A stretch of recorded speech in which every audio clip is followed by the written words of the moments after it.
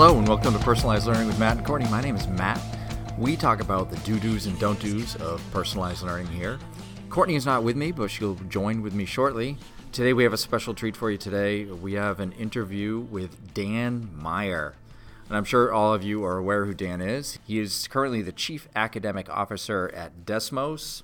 And what we talk about today are some things about how personalized learning works in math. We talk about proficiency, we talk about programs, we talk a little bit at the end about what Dan wants to do while he's at Desmos and changing the way math instruction is looked at across the country.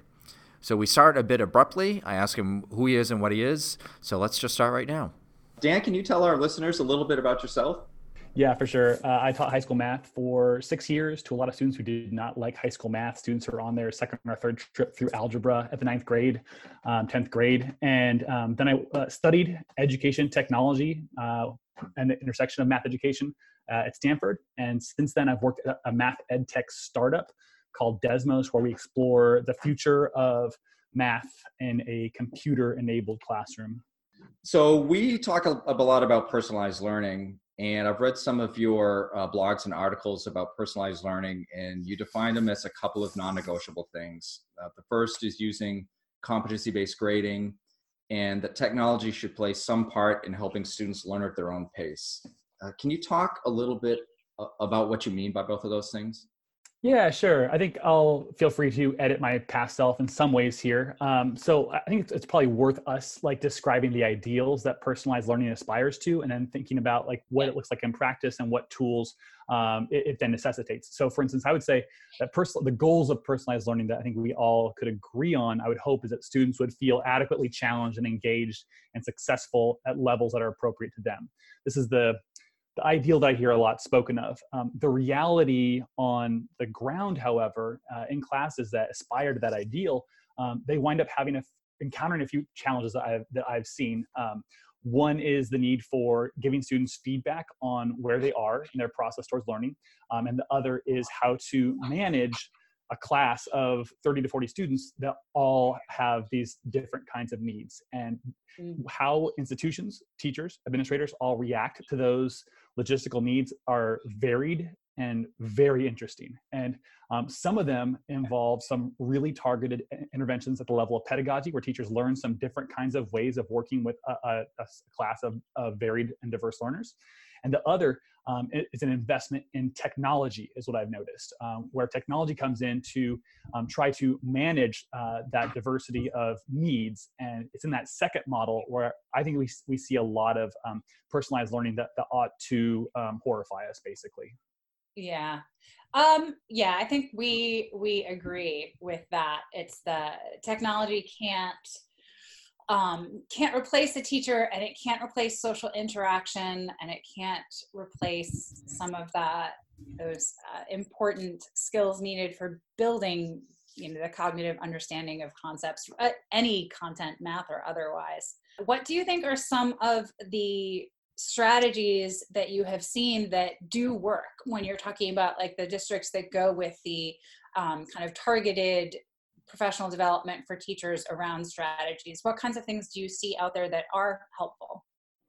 Yeah, great question. It's an investment in upgrading teachers' pedagogy and upgrading curriculum. Basically, the curriculum needs to include tasks that celebrate and build on student thinking, wherever that's at, within a pretty wide range. So tasks that don't just ask students to calculate quickly and accurately with memorized procedures, but instead lean on other kinds of mathematical skills like argumentation, like noticing, like wondering, like estimating, like comparing two different things, skills that allow students of all kinds a route into more sophisticated mathematical learning. That's the upgrade in curriculum. And the upgrade in pedagogy and teaching is to help teachers know what to do with that kind of resource that students are offering.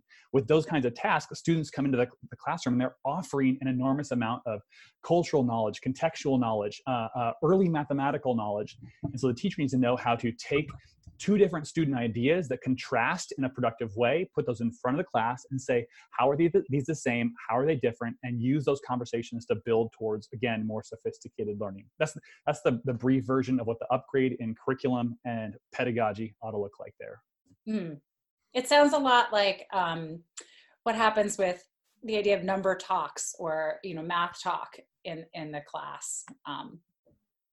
That's a great example of an emphasis not just on calculating quickly and accurately memorized procedures, but to say like, here is an expression, multiplication problem.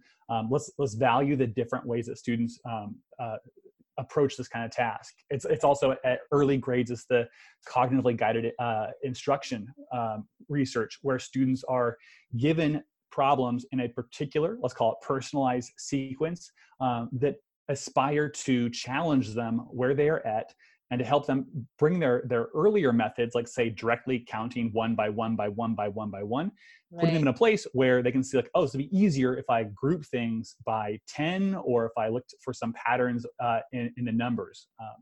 Those are moves that are pedagogical in nature. Those are curricular in nature. And the technology, the technological solution, as I think we are all here alluding to, but probably ought to be like nailed down specifically what we're talking about, what I'm talking about anyway, is where students are asked those very narrow operational problems that computers are, not because they're good, but because computers are well equipped to evaluate them. And then when students aren't successful there, rather than celebrating them building on early student knowledge, we say, all right, you should go watch an adult talk on a video about how to solve that very narrow kind of problem. And the results, there's like loads of negative results here, ranging from lower math proficiency to, I think just as seriously, students' sense of what math is and who they are as learners is very diminished when they have this idea like, oh, I got to wait for an adult to tell me a thing. I don't have good ideas that I came into class with right now. And like we saw in the Gates personalized learning study, which I'm sure you folks are familiar with, that students or schools that implemented this model of professional learning, or personalized learning rather, they saw lower results from students in their student sense of belonging in their schools. And a lot of the soft social measures, students were less in those institutions than they were in schools that had not adopted that model of personalized learning, which I think we ought to concern all of us. Like, do we want to raise students that have like this particular narrow definition of math who also feel detached and isolated from the students and leaders in their own, and the adults in their institutions? So how do you define math?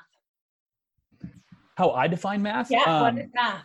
Math is a sophisticated form of noticing and naming things. That's a huge one, a huge question there that you just drop on a person. That's a big deal. I'm going to have a different answer in 20 minutes and feel really mad at myself. I think a lot lately about golygons. You folks know that a polygon is like a shape, a closed shape made up of line segments. A golygon is a polygon that has sides that increase by 1 in number. So like 1, 2, side links that are 1, 2, you can look this up. Anyway, here's the deal is that a golygon was like noticed and named by someone named Lee Sallows, not like noticed and named by, I don't know, Brahmagupta in like whatever century Brahmagupta lived in. It's like this happened in the 70s, and someone noticed it and put a name on it. And now it's like in Wikipedia. That's what math is for me. What I think about what math is, and what's cool about this definition that math is increasingly sophisticated noticing and naming, is that that's available to every single student. Like every single student, like my children are very young and they are noticing and naming things constantly. And that is not to say that we want them to stay we want them to grow in their sophistication. So I'm not saying like just living in this realm where we notice and name in kind of blunt terms is good, but it offers us a trajectory that math is a series of operations you perform accurately and quickly through memorization just does not offer us that kind of ramp. So I'm working with elementary schools right now about trying to figure out, like you just said, what is math, and trying to lead them through a process of like, okay, what are we looking for our kids? And they're looking for a program to fit those needs? And my guess is there's not going to be a program that fit those needs, because I don't really believe in programs. Kids are all over the place, and we need to nurture where they are in math. You mentioned before about meeting kids where they are. And if that is what our teachers believe in, why don't we find the professional development and the resources to work on that? But I'm somebody who believes in that already, trying to push them to the edge, as it were. 99% of the country buys a Glencoe book or a Pearson book, and that's what they think math is. This is the one way you teach it. What are your thoughts on that, and how can we improve on that, not just individual school districts, but as a country in the way we teach math? Yeah, it's a great question. I think that if part of the goal of math class was to like define math from scratch, we would not then purchasing a predefined curriculum resource would work against that goal. That's not my goal. I think that they're like mathematics does have some canonical ideas that we should expose students to, that they should learn, while also honoring the kind of ideas that they bring into class and the ways they might notice and name in their own like culturally determined or just like idiosyncratic and cool kind of ways. We do have this canon. There is like there are standards that we've decided as a country, or as states rather, that are important. So in that world, we should like absolutely argue about what kind of standards we require students to learn. But once those are determined, we should say, okay, what are the resources that would be helpful for teachers that would support them in these kinds of pedagogical moves we've described? Like, a lot of curriculum does not make room for lots of students' kinds of thinking. And so therefore, you don't need the kind of advanced pedagogy we're talking about here. We need resources that expand what mathematics, what is defined as mathematics, not just the calculations, but also the estimations, the early knowledge, that sort of thing. So I don't want teachers to shoulder the burden of creating content and curriculum that does that personally. They're I'm working with my team right now at Desmos, making this comprehensive middle school curriculum. And we just know how much work and effort and time and money is going into creating these experiences that then enable teachers to do the stuff we've been talking about here. I want them focused on developing those capacities, not on creating curricular resources. So one of the questions as a follow-up there is, first of all, thank you for creating some middle school stuff, because that is where a lot of our teachers are struggling. But in my experience, it also starts at the elementary level. And in a general sense, elementary teachers are not strong math people. They're extremely good at teaching kids how to read and write, but math is not really their thing. And so I see a lot of different worksheets and calculations and algorithms that kids walk through. And by the time they get to middle school or high school, they think math is just a bunch of worksheets that you have to solve problems on and get the right answer. What do you have? Do you have suggestions for what different ways to teach elementary kids? I know Courtney mentioned like number talks earlier, and those are things that we've worked on. But if you don't have that PD in your district, I haven't seen any books that really work on that as far as programs go, which again are 98% of the world. What do you have for some suggestions for our elementary teachers out there? Yeah. I just want to like just be really precise about, or try to be more precise about what it is we're describing when we talk about the challenge of teaching elementary mathematics, which includes like other content areas across elementary. Also, we like precisely define the problem, because I also don't want to, as a secondary teacher formally, I don't want to come across as condescending at all to elementary teachers. It's not that they like aren't math people. I think that we really need to be clear that everyone has the capacity for mathematical thought. And part of the challenge here is to define, like, if we accept the premise, which is well researched, that everyone has the capacity for mathematical thought, then the challenge is, how can we identify it when we see it and name it and celebrate it and build on it? And so in that regard, I just want to like call out, like, we all have mathematical potential, especially students, but also teachers. The challenge of elementary instruction, in case it needs to be said, is that they also need to be able to identify, celebrate, and build on the thinking in other kinds of content areas as well. And it's just true that the more mathematics that one knows, the better one is able to identify brilliant student thought at every level, and celebrate it and build on it. In the same way that, like, I don't know, my mom is a birder. I don't know birds. Like, I see a bird and I say bird. She sees a bird and she says, oh, that's a northeastern whatever, you know?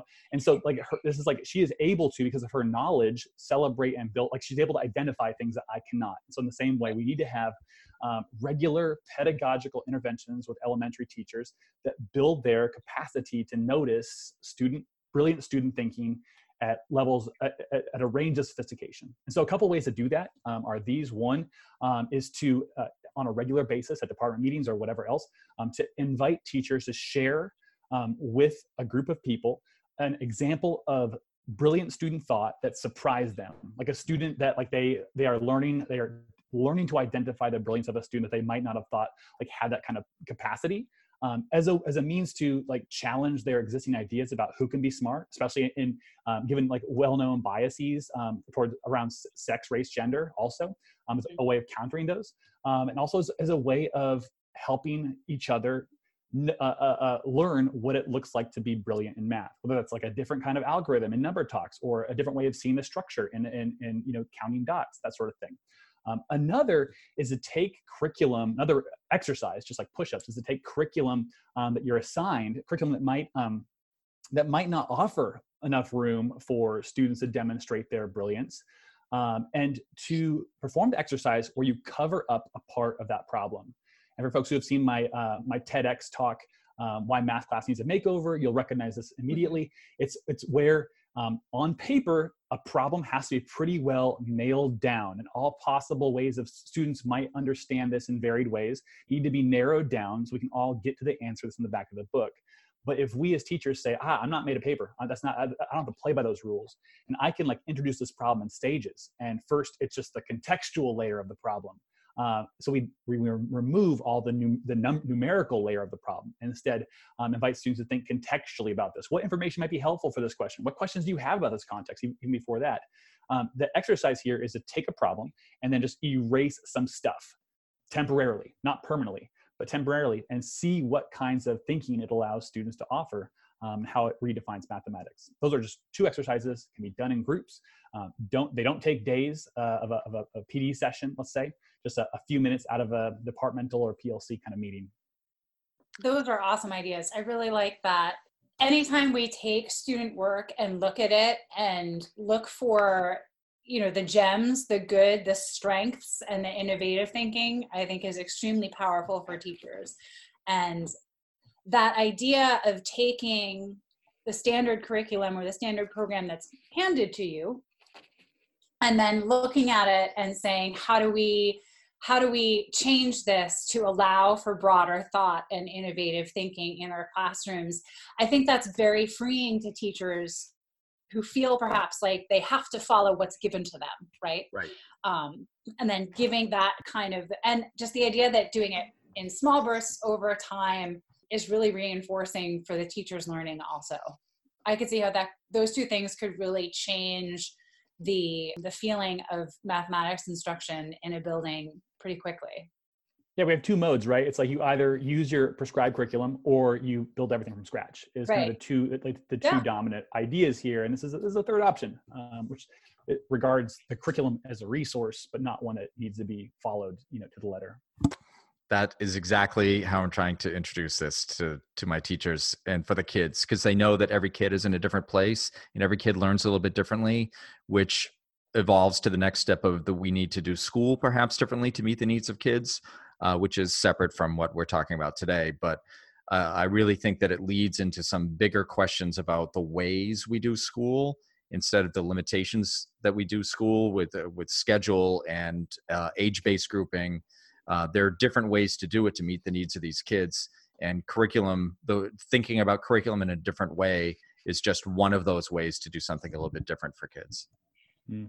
So I want to ask you kind of, maybe it's more of a personal question, but at what point in your development as a math teacher and a mathematician did you kind of come across this aha moment that you needed to change things and not just use the book with everything laid out?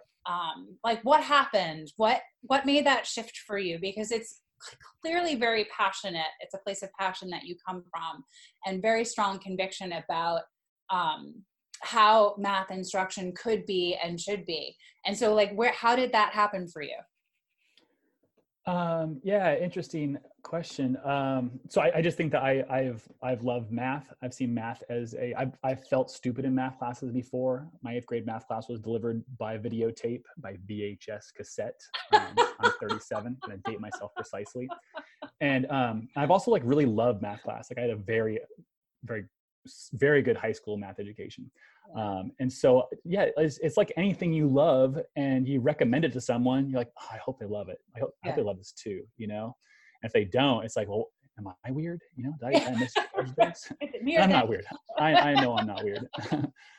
So anyway, just, yeah, so that's just like my general orientation towards things that I love, is I want other people to love them too, or at least see what I love about them and say, not for me, versus, consider this something that it's not, and make their opinion about that. So, that impulse became all the more urgent when I'm given 180 days of 150 students' lives, like 180 hours rather. Like that's just an enormous weight that I never was. I had a hard time processing that, and so I took that as an enormous mandate to like figure out, like I want to make sure that what I love about this is being well represented for you, the student. You can make your call, as all of us do, like this is not for me later. But it wasn't happening through the resources that I had. So that was the fuel that drove a lot of interventions, some of which were ineffective. And the one that I found the most effective was to treat math as though it was a story, and to use the tools and skills that I had developed as kind of an amateur storyteller through video, through film and video, to create new resources for students. So as we wrap up here, Dan, you've given us a lot to think about, obviously, and thank you for your time. So to finish up here, with your work at Desmos, what are the 3 outcomes that you're looking to do over the next few years, or maybe for your career? What are the big 3 things that you want to accomplish? Yeah, so I've got 3 particular goals for my professional work right now, which is that students would come to understand that math is power, that they would understand that that power makes sense, and that they would understand that they already have some of that power. So just like running that back real quick, just like that math is power in the world. It can be power to change social circumstances, that the ability to analyze the world numerically and quantitatively offers us understanding you just don't have without that power. Also, that we invented 8th grade math to resolve the limitations of 7th grade math, not because we needed a place to put students when they went from 7th to 8th grade. That we invent new, more sophisticated mathematics to resolve the limitations of older, less sophisticated mathematics. That's what we try to do at Desmos, is create those kinds of experiences where students are like, oh, wow, like graphs are really useful. Like tables are good for some stuff, but like a table with all these points in it would really be bad. That's the first thing. And then the idea that that stuff makes sense is just basically to say, I don't want to step in front of students or empower teachers to step in front of students and say, just go with this. Okay. I know this makes no sense, but just follow the steps and you'll get the right answer, and we'll all be happy.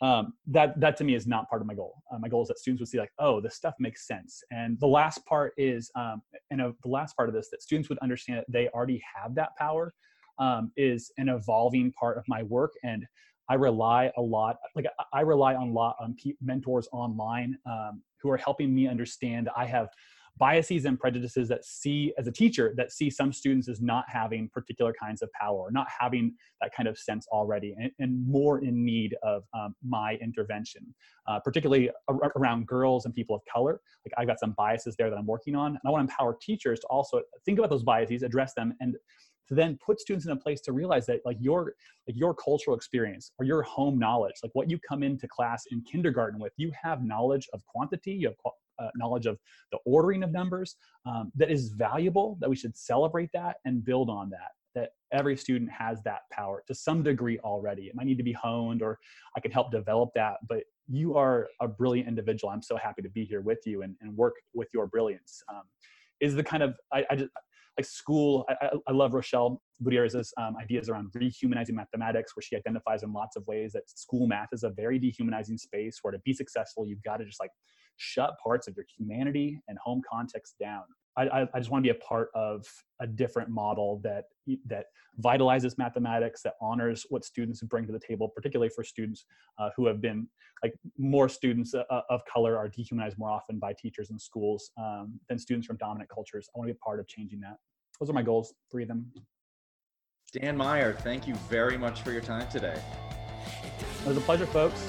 Until next time. Thank you.